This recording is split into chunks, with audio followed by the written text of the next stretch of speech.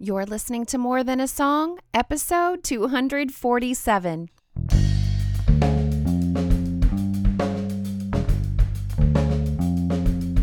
Hello, and welcome to this episode of More Than a Song. My name is Michelle Nezat, and this is the podcast dedicated to helping you discover the truth of Scripture hidden in today's popular Christian music. My goal is to teach you to connect portions of God's Word with the songs you're singing along with on the radio, to help you meditate on truths that will transform your way of thinking and ultimately your life. Last week we talked about calling out to God in our distress, and I don't know about you, I know rescue is critical, but I want more. I am drawn to peace. And my listener Jen must be as well, because she requested this song, Peace Be Still, by The Belonging Company, featuring Daigle. Now, peace is important to God too. In fact, it's one of his names, and I can't wait to jump into scripture with you. But first, let's listen.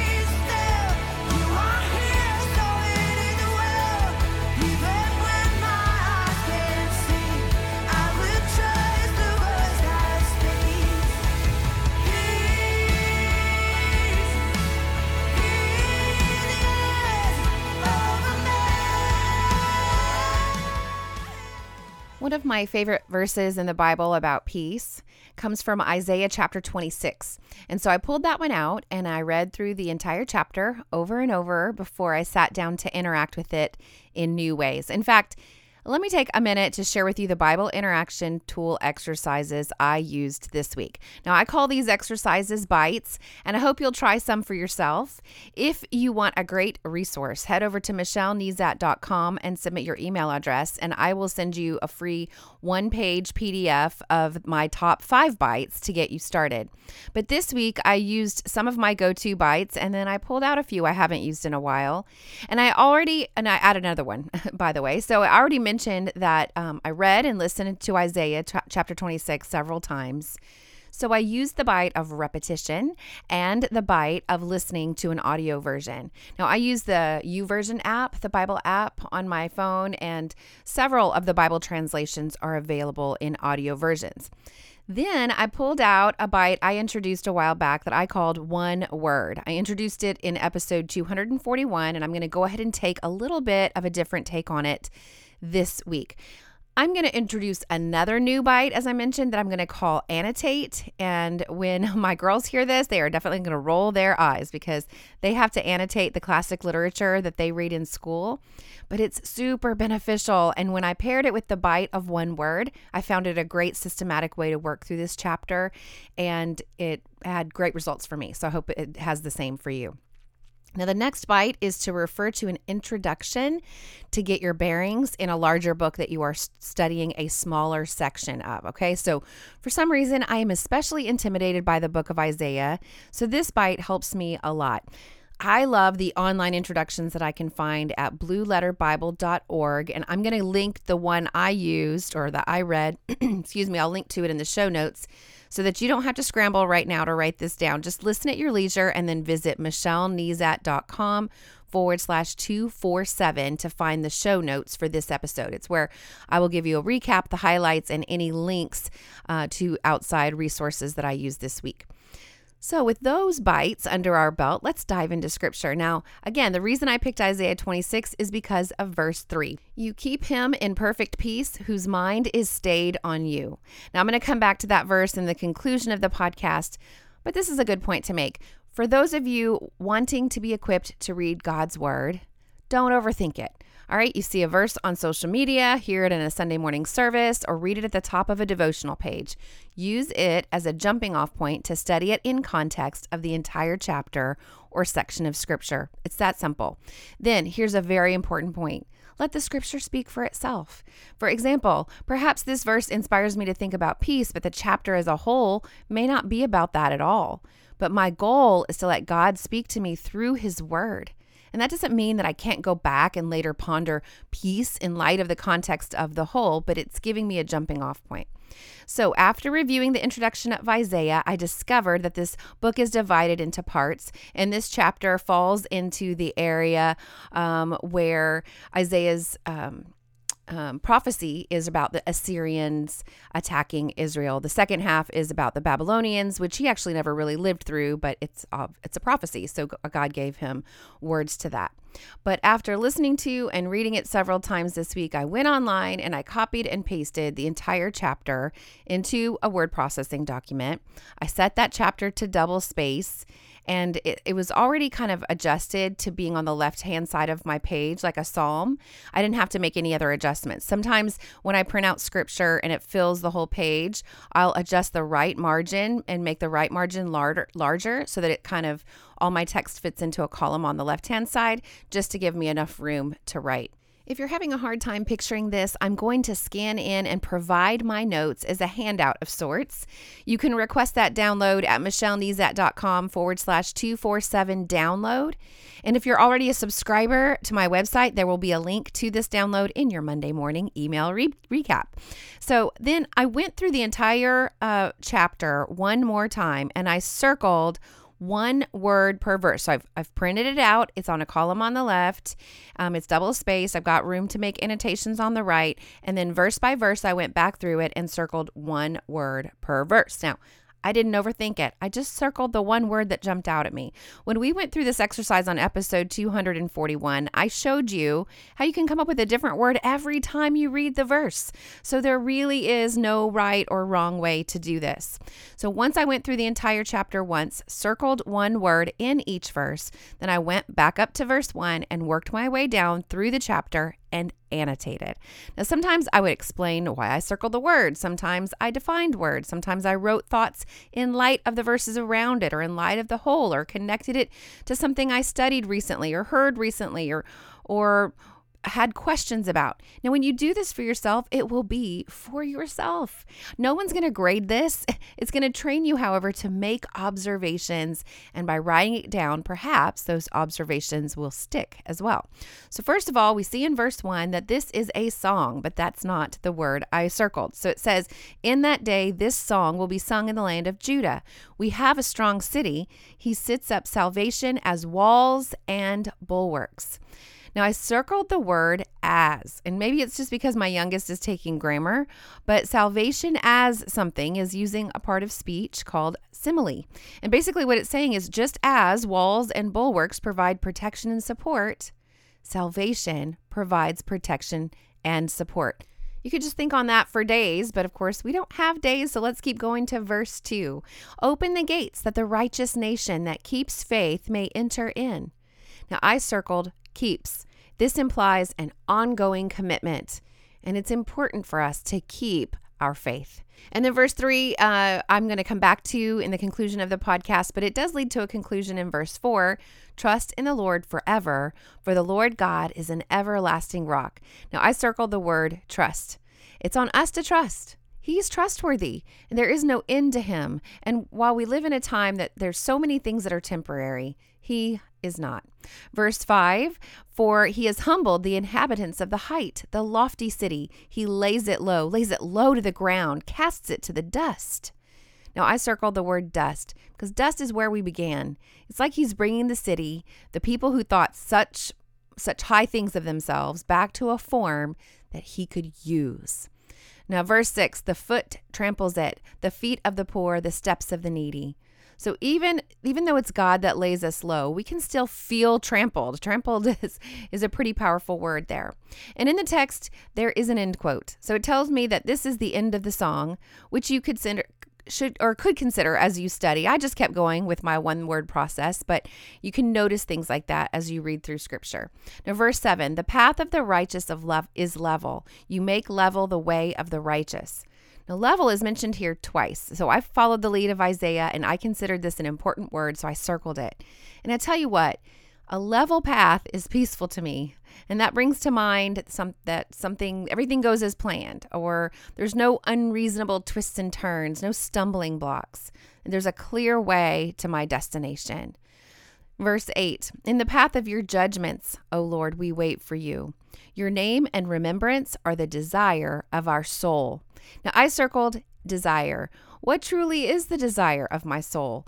Is it really his name and remembrance? Yes, Lord, may it be so. But if I'm honest with myself, sometimes it's my name and remembrance that fights for the desire of my soul. May that not be so. Verse 9. My soul yearns for you in the night. My spirit within me earnestly seeks you. And I love that word yearn. There feels a sort of desperation and a deep longing, and it goes way beyond the surface. The result of this deep yearning is earnestly seeking. So when I circled that word yearn, I can't do that without linking it to the next thing of earnestly seeking. And am I willing to do the work to earnestly seek him? Now, let me encourage you, if you don't have this sense of yearning for the Lord, you can ask for it.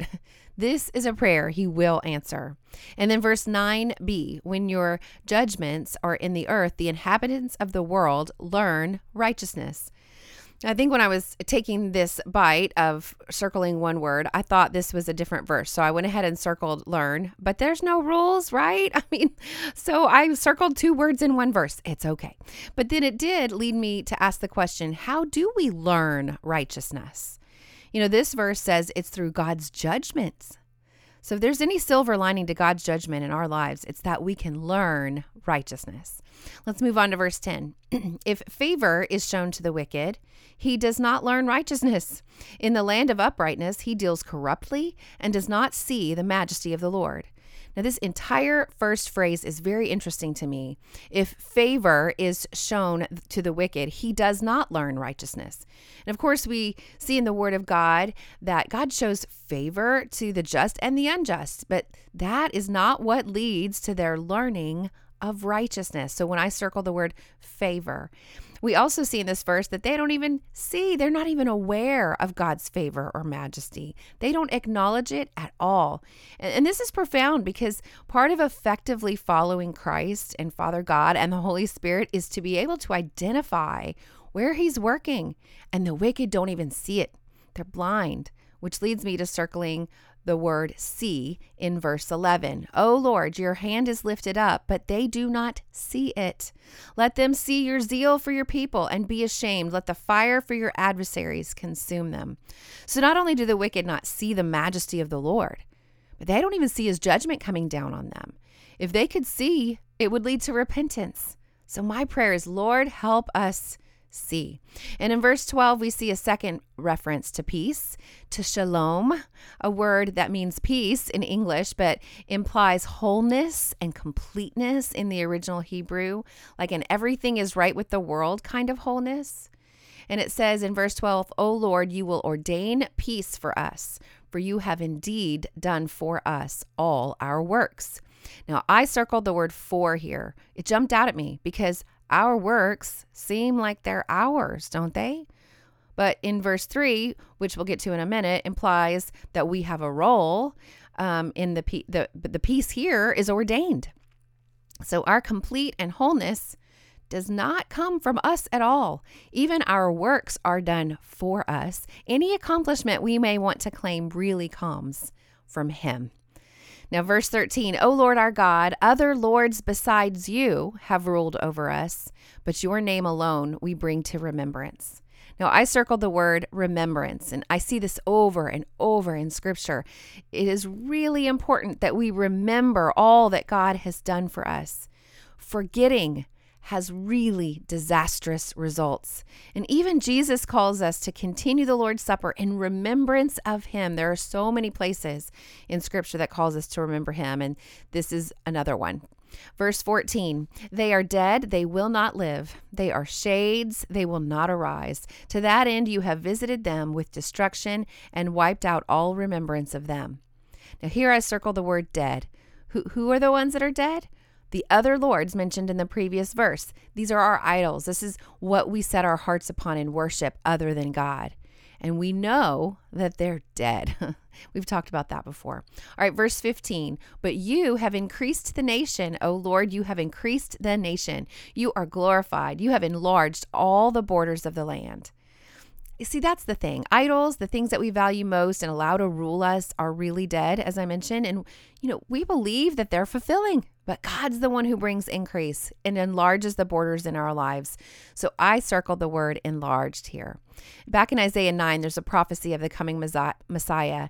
And in verse 7, he is described like this: of the increase of his government and of peace, there will be no end, on the throne of David and over his kingdom, to establish it and to uphold it with justice and with righteousness from this time forth and forevermore. The zeal of the Lord of hosts will do this. Peace and an ever enlarging kingdom. All kind of back here, like referenced there, but seen here in this chapter as well. All right, verse 16. O Lord, in distress they sought you. They poured out a whispered prayer when your discipline was upon them. Now, this verse reminds me of what we studied in Jonah last week. And so I circled the word discipline. You see, Jonah's distress was caused by his own disobedience. It was actually God's discipline to call him back to the standard after his disobedience that placed him in this place of distress.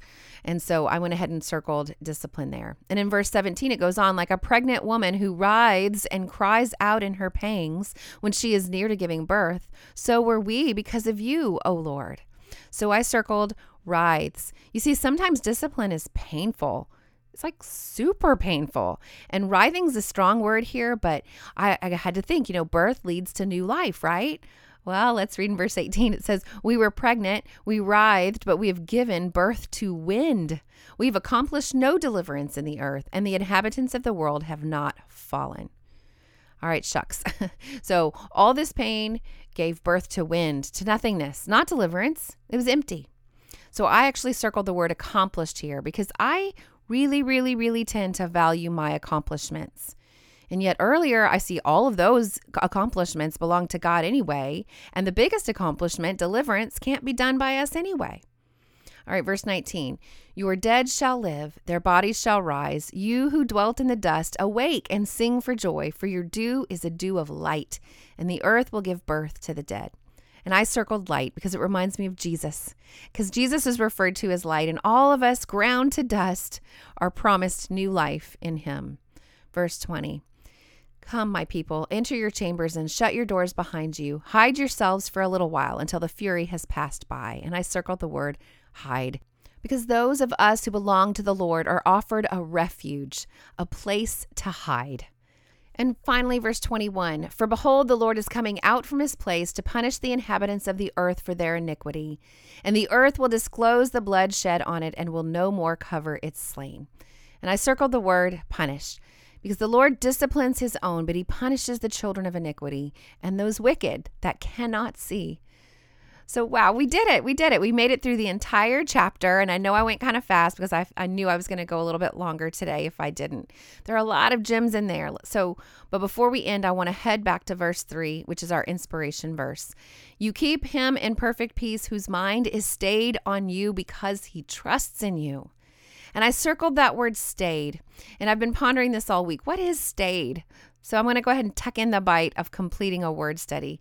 Now, when you look up a verse, like in BibleHub.com is my favorite resource to do this, and I select interlinear, then you click on the word that you're interested in. In this case, I clicked on the number above the word for stayed, and it will bring you to a summary page. And the word for stayed is samak, and it means to lean or lay or rest or support. It's a verb. And so to stay your mind, you lean or lay or rest or support your mind on God. Well, why do you do this? Why do you lean into him? Because you trust him.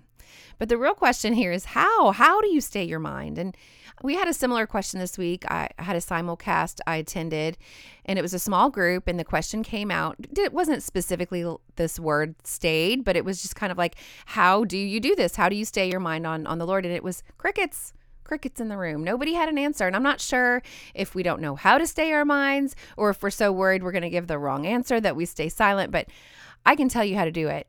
I stay my mind by staying in God's word. It's simple, but not easy. And I know what it is to look at my Bible and wonder where to start, or wonder if it's making any difference, or make excuses, or miss it all together as I scroll through social media, or as I fill my calendar and eke out my time with the Lord. And that's why I've given you the bites that I do, because I need them so desperately myself. And I figure if I need them, then maybe I'm not the only one. Trust Him, my friend. Stay your mind. Lean in and welcome the perfect peace, the wholeness He offers, even in the midst of distress and chaos. So what's next? Well, read Isaiah 26 for yourself. Consult an overview introduction of the entire book so that you can place that chapter 26 in context of the whole. Print out a double-spaced copy and then circle one word in each verse and then annotate. Write out your thoughts and observations in the margin. Interact with God's Word this week in new ways. And then when you're in God's Word this week, let me know how you're doing. Email me, Michelle@MichelleNezat.com. Hop on Twitter @MichelleNezat or Instagram @MichelleNezat or Facebook. Michelle L. Nezat is my public page. And let's talk about what you're learning. Now, before I tell you what song will be featured next week, I want to thank the premier Christian music streaming service, theoverflow.com, for pointing their subscribers to this podcast. But more importantly, pointing them to God's Word through music.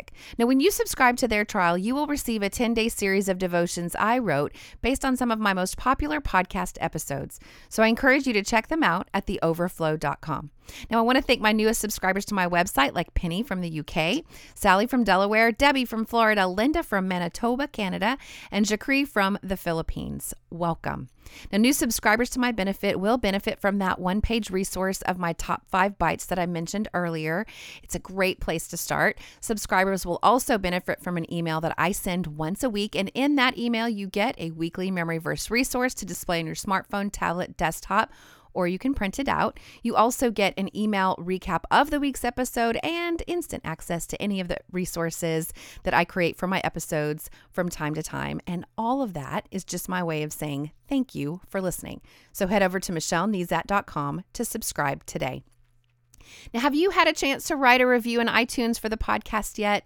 Well, this not only encourages me, but it helps me stay visible to new listeners. And as always, if you take the time to review my podcast, I will take the time to personally thank you right here on the podcast. And of course, you can listen to the podcast through iTunes or the Apple Podcast app. We're also on Joy 103.1 every Saturday at 10 a.m. Eastern. You can follow on Spotify or through Stitcher Radio or your podcast listening app of choice. Well, that's it for this episode of More Than a Song. Next week, I will be using Thank You, Lord by Dennis Jernigan to jump into scripture. It's an oldie, but I think appropriate as we head into Thanksgiving week. And then after Thanksgiving, I'll be getting into the spirit of the season by using Christmas music to lead us to scripture. If you liked this episode, would you mind sharing it with others? I've made it really easy. With just one click, you can share via Facebook, Twitter, or email. Just head over to MichelleNezat.com/247. While you're there, I'd love to hear from you. Click on comment to join the conversation. Until next time, take time to meditate on God's Word and consider His ways.